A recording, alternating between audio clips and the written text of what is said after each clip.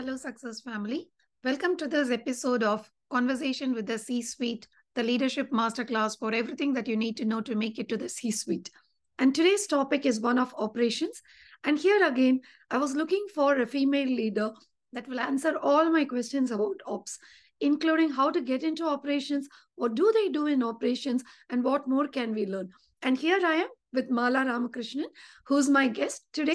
She's the Chief Operating Officer and co-founder of Kuo, a company that is extremely focused on customer experience and customers. What a double whammy, right? Mala, welcome to the show. Thank you, Shubha. What an honor for me to be here. Is it Subha or Shubha? Sorry. Actually, I like to be called as Shubha, and I want to scold my parents for not keeping the name as SH but SU. So it will be great if you can call me Shubha. Okay. Well, thank you, Shubha. It's such an honor to be featured by you. Thank you so much. Thank you. Let's jump right in. And so Mala, operations is one of the most crucial office for a company, and mainly for a CEO, right? Because I have a first-hand experience where the CEOs rely largely on the operations officer to decide on many things. So please tell us about the role of a chief operating officer and how it impacts an organization. Absolutely. Yeah, I'd look at the CEO role as the second in command that does the execution in the organization, right? The CEO usually gets the seat to drive the strategy and get featured in thought leadership. And the CEO is like the arms and legs of the organization, making sure that there's extreme operational efficiency in the organization. The operations role varies based on the size of the company, just like any other C-level function. At its core, I own pretty much all parts of the organization, right? And I ensure there's efficiency in daily operations and that there is alignment with every single part of the organization with the long term vision of the organization. So in a startup, which is what my specialty is, it's the critical differentiation of having high velocity in operations, right? And velocity means everything for a startup. That's the only advantage we have in some cases because you're up against the giants. And so the operations role is about ensuring throughput and velocity, whether it's research and development or go to market or sales or even customer success. And that's the core part of what I work on. Nice. Okay. Now, operations like you actually led me into my next question, right? Operations is generally an umbrella term, right? I mean, I have read multiple terminologies that categorize ops into further subgroups, like business operations, IT operations, revenue operations, etc. So please, decode this for us, right? Are there really multiple streams of operations? Do you need to have those multiple streams, and what do you do in each, right? If you can decipher these various substreams for us today. Yeah, so there are different business processes that underlie the different functions in an organization, right? So if you think about revenue operations, for instance, the goal of revenue ops is to ensure that you stop revenue leak and you're more precise, you deliver precision in revenue prediction. Yes. And then you ensure payments are met in time. If you have to send customers to collections or you want to deal with some customers who are tardy with their payments in a more, a white glove way so that you don't lose them. So those sorts of things is what revenue ops typically deals with, which is very different than IT ops, for instance. IT ops will involve ensuring there's efficiency in maintaining and developing and supporting IT systems. And then business ops typically it's larger organizations where the goal is to harness the maximum throughput and value you can get out of the different assets in your organization.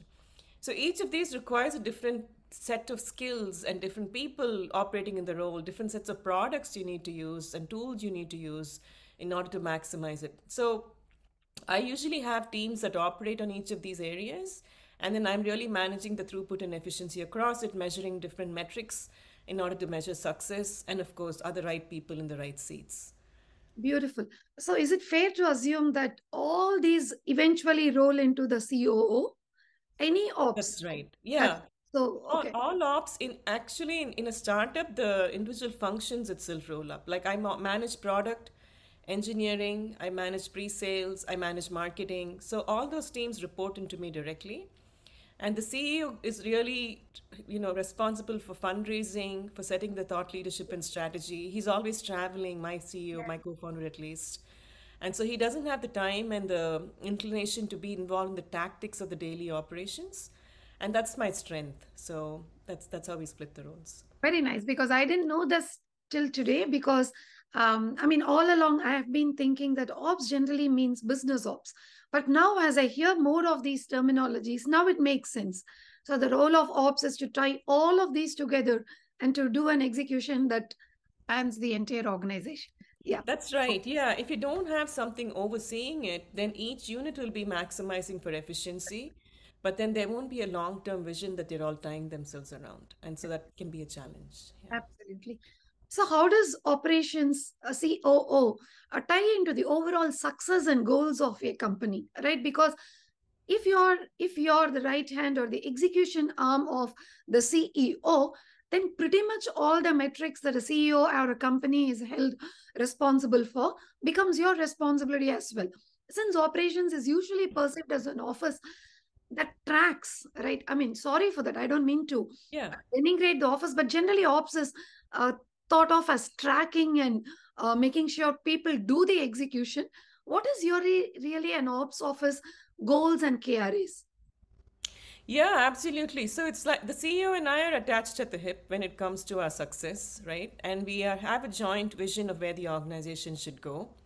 I am involved in continuously ensuring that the daily operations match those requirements that we need in order to get to the long term goals. Versus what he does is he's continuously fueling the company in terms of the finance to be able to generate revenues. And his sole focus is money, right? Generating revenues, generating VC funding if that's what's needed, or private equity funding, right? Building those relationships. Versus I am just the execution arm, making sure that we deliver the product, get the product market fit. So my role starts with demand generation, honestly, overseeing the MQL to SQL ratio in marketing. So my marketing head reports into me, and that's what we do with that person and the team there. We have a whole team. And then we ensure that we have processes in place to continually drive the product market fit, right? So not only are you generating the right demand, but is the product meeting those requirements? So that ties into the operational efficiency in engineering. Do we have the right engineers? Do we have the right technical talent? Do we have the right architecture in the product? And of course, I hire people to oversee that work. I have a VP of Eng, I have a head of architecture. But then does it all tie in neatly so that the demand generation funnel matches that in order for us to get product market fit? And then what about the revenue ops, right? And in a startup, it's more predicting churn and estimating quarterly revenues so that eventually, when we're a bigger company, we can continue to meet our external facing metrics. So I drive the executive team to alignment. So I have a weekly meeting where a management team meeting where I'm driving their metrics and goals. It's a 90-minute session, and people prepare for it. And then we have quarterly goals, and we measure the success of each department with those quarterly goals. Each of the heads of those departments are measured based on those metrics. So I'm the one that they are all accountable to when it comes, end of day. And sometimes the CEO doesn't have time to attend as well, right? So I'm there making sure the whole show is up and running and we're meeting our requirements. Okay. That reminds me of the role that Sheryl Sandberg held in Facebook. You know, she was doing both COO and she was also responsible for sales. That's She right. was responsible for launching new initiatives that would bring or drive revenue. So I can That's very totally, typical, yeah, because we come from different backgrounds to become the head of ops. So my strength is in product and engineering. right. And so I was hired actually as the chief product officer, but I've took on the operational function because we need efficiency across the organization far beyond just product and engineering. So Yeah, it's very typical. You'll find the CEO own one function in addition to the operational efficiency. Yeah, got it. Got it. Yeah, that makes sense. So you own product and ops. Okay, that's got it. right. Yeah, that's my strength. That's your strength. Okay. So, what other areas of the C suite does operations influence? Like, how do you bring about changes in a product or GTM? It's a very fitting question because you also drive a product, right? So, how do you connect? Like, my question is you're observing certain things in ops. You're observing some data points or leading you to leading you into a strategy change that you need to bring in the product, or you drive into the GTM. How does the two tie? Like, does it tie? How do you take it beyond just numbers into actual changes that impact various functions? Yeah, there are many frameworks you can use to work through change in an organization. The one that I like to use is called the Entrepreneur Operating System, EOS. It really empowers the individuals who are reporting into you to make those changes. And it also gives visibility into what changes need to be made. That way, it's not directional coming from me saying, revenue is struggling, product needs to fix their show, these are the challenges. It becomes very apparent when you use the framework that these are the challenges because the metrics that we're measuring ourselves against are not being met. And these are it's basically like an OKR system, right? The key results that we need to focus on, we need to change them continuously. And sometimes it may mean that we fire people who are in the low roles, or, we hire new sorts of resources, new kind of talent that we might need. Sometimes it's getting the right systems, licenses we might need in order to change the processes and systems, or changing the goals itself, right? So that we are accountable to the board, but we'll have to go back and think about how do we position those changes. It has to be done in a way that the people don't just quit because they're upset, or it's just not me pointing a finger at them every single day. And so, yeah, it's an interesting and challenging. It's a Yeah, political role, yeah, and it's a I very like. finesse. It's a role the way you need a lot of finesse, uh, Yeah. right? Yeah, Yeah, it comes with the experience after you run each of those individual functions, that you know what it's like sitting in the seat being told what to do, and therefore you are able to pull this one off at a higher level. great. So, what does it take to get into the office of the COO or to become a COO itself? Just alluding to what you have been telling us so far, execution skills is definitely key, right? Hands on. Yeah. Does it also require that you understand the various other functions across the organization? You have some experience because it's very difficult to find a person that has touch points in all aspects of if organization, right? So how Yeah. can you become a COO, for Yeah, example? the theory is that if you have reached a certain level of leadership in any one function, you can actually lead any other function, Right. right? And that I'm sure you know as at the level that you're at, Shubha, right? That if you become incredibly efficient at leading sales, for instance, and you become, and there's an experiment I was actually part of in another Really? startup. When they switched the head of sales to be head of product, we were doing just fine because you're leveraging each other's strength at the level of your team, and then you're executing at the level of your direct reports.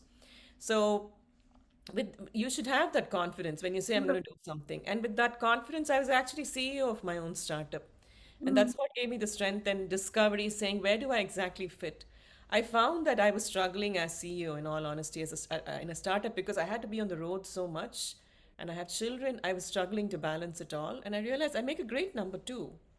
And why not? Why shouldn't I why do not? it, Yeah, right? why shouldn't? Yeah, and I really enjoy it as Yeah, well. yeah. And so, so that's the thing. You need to know if that's a fit for you. Some people don't like being number two, and so if you're going to be constantly craving the CEO's job, you won't be enjoying the role and being good with your function. Yeah. So I think it's those things, right? Realizing you can do it, and then figuring out where you want to really fit. And then, of course, I've been working for many years, almost 25 years now. So I've had product, I've had engineering as a VP Eng, I've run marketing, massive organizations. And so those are my strengths, and I know how to do those really well. And if you look at me by DNA, when you see me work, I am a pre-sales engineer by nature, which is how I've managed to enter product and marketing and switch so many roles. So those functions are very easy for me to manage. And so those strengths I pick and do a good job with those. And then I say, okay, now let me think about what else, like customer success, professional services, sales, right? And I hire the right people in order to balance my skill set in order to manage those. Nice, Yeah. nice, very nice. Actually, I like what you said because at a certain leadership level, you've had so much exposure to all the other functions Yeah. that leading is not rocket science. It is doable. Exactly. Yeah. Yeah, yeah. So, so now let me come to like it looks like operations can also be made digital, right?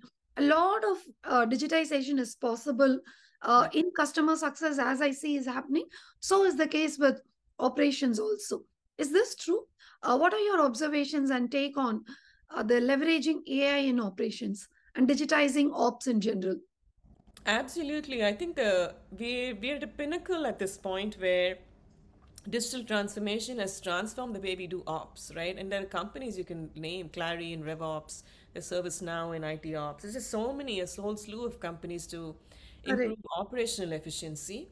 And I think we're at this pinnacle where it's going to take the next shift where AI has to be leveraged and machine learning first has to be the mindset of ops. So there's a whole lot of potential to change the industry with that, where you can actually augment a lot of the ops functionality and maybe replace some of the, manual and repetitive tasks that happen in different parts of the organization. And I'm all for that. Um, that being said, I don't think you can completely replace the operational function with AI, only because there's so much domain knowledge needed. And it's very subjective decision making that happens every single day in every organization. Like if you look at I like to analyze the phase of the company and the phase of the product, right? A phase zero company is a startup with a phase two product, which means they might have some traction, Right. right? Versus a phase three company, which might be publicly traded with a phase zero product, a new kind of product you're introducing. Each of those comes with a different set of parameters you need to work with when it comes to marketing, product market fit, engineering efficiency, customer success. And so you need a human, an expert who's been around and has done all of those different functions in different organizations to make that right set of decisions at every step. So that kind of decision making only a human being can do. That's my firm belief. But there is a lot that can be augmented because data driven decisions are really hard for humans to make, especially when you're so time strapped. Yeah. That machine learning algorithms and leveraging the data in an infrastructure can make all the difference and change. True, very true. And what does success look like for a CEO? Like, when you look back, let's say you're completing your tenure as a COO and you're looking at, and you're doing a self analysis. So, if you have to call yourself as job phenomenally done, what would success look like to you?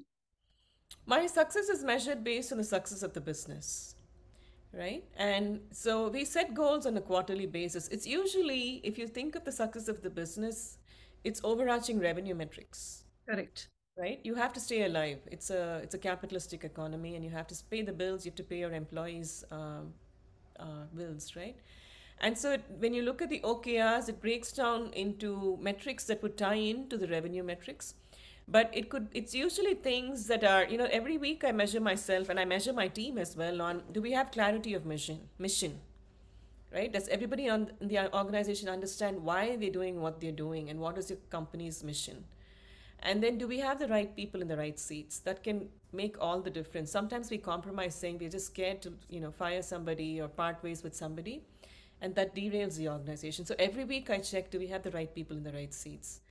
And then keeping the team on track on all quarterly goals. So if even one team misses a goal, then I think of myself as someone who has not succeeded. Because as a leader, your goal is to support your organization, right? So when I look back every quarter or every business that I have run, I'm usually trying to see, is the business still alive? Is it, has it been absorbed? Is the product still alive? Are they meeting their revenue goals today? And then that's the measure of overarching success I've had. And then what about the people? Did the people land well? Did they see that as a stepping stone in their own careers? Right? And then, did they actually meet their quarterly earnings and quarterly goals while I was there running the function? Right. You said it so beautifully, right? I mean, no matter what you do, ultimately, your success, even a product organization, right?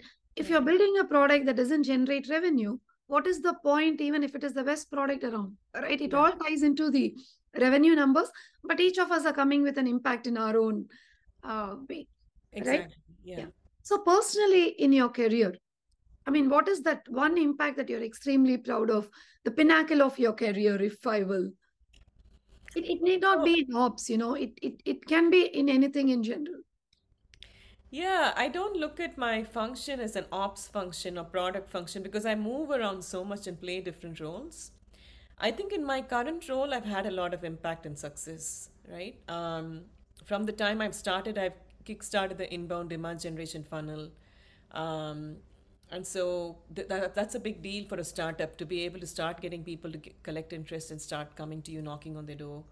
and then coming up with the right product in order for us to differentiate ourselves, right? Setting competitive differentiation. Previously, it was just an engineering organization taking direction and building stuff versus saying, hey, what's the market and what's the big impact I can have? So I think those two ways, I measure myself on those two, even in previous organizations. I think those are my strengths. Where am I able to kickstart the demand gen? Are we able to establish the right product in the market so that we can change who's being impacted? Um, and that's a success I have over and over again.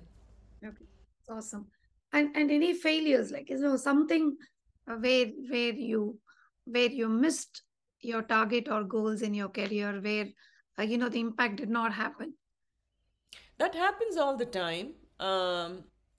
So when we set quarterly goals, especially in a startup, and my world is a startup because I've been an entrepreneur so many times and I enjoy it. We set metrics so that we can see how far off are we on it. And I'd say if you hit about 50% of it, you succeed in the first quarter, right? And then gradually you inch it up towards 80%, but there'll always be failures. It's what you make of those failures Yeah. and how quickly are you able to turn the business around to continuously improve it. Yeah. So do I look at my failures? Absolutely, I do. I think one of the failures that I look at which I learned from a lot was at a company called Cloudera, where I was the head of product and marketing for the cloud business unit. We were late to market compared to Amazon EMR and Azure and Google, and I didn't know at the time when I took on the function. So it really hurt the business. We had to shut the business unit down, and we all had to lose our jobs because of the fact that the as leadership the organization had not seen early enough about the impact of cloud. And this is like 2017, 2018, right, when cloud was still like picking up really fast but not quite sure if you should invest in it when you have a huge on-prem customer base and where you're making a lot of profits. It nuked the business eventually. Now we're looking at it, and Cloudera had to merge with their worst competition, right? Kill their cloud business unit, re-innovate, and meanwhile Databricks was born. So I think data companies in general have the challenge because the innovation happens so fast. It's so easy to miss the innovation because you're so focused on your go-to-market strategy. And so that's why you need these kind of roles where it's not just a CEO trying to do everything. You have someone who's actually overseeing some of the pitfalls and looking out for you from the business perspective. Yeah. Wow. All right. So that was our session on ops. Now let's go to our rapid fire session, where we do believe that we need to poke all our leaders a little bit to understand a little bit of the personal side of them. So, are you ready? Yeah. Okay, let's go. Um, okay. So, you're off to the moon and you're likely never coming back, and you're allowed to take one thing with you. What will that be? And either it'll be my new pup or my yoga mat. I guess I'll take Okay, my yoga mat. I'd yoga probably do a lot of mat. yoga and meditate. Okay. What's your North Star? What drives you? Like, you will not deviate from that. My North Star is to be fully present and give the very best I can to every person who's in front of me. Okay. Your USP or brand value, you're not in the room, and your friends and well wishers are all assembled in that room and they're talking about you. What are they likely telling? That I bring a sense of urgency to everything I do and a sense of importance to everything. Yeah. Wow. Okay. What did young Mala in her 20s really wanted to be? And are you living it now? I'm not living it yet. I want to be a venture capitalist, funding, maybe 1,000 women in the workplace to start their own companies. Right? I had to start my own companies in order to figure out what that takes, and I'm still Yeah. doing that. So that Um, would be the next step for me. nice. So, if a bunch of college grads, all exactly same academic skills and grades, are coming to you for a seat in your table, right? What would it take for them to get that seat in terms of soft skills?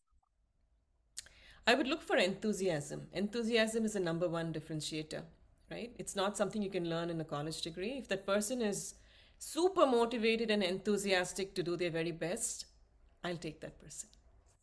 Okay. So, a book or a personality. or a movie or something that keeps inspiring you, that you go back to again and again and again to sustain that inspiration, what would that be?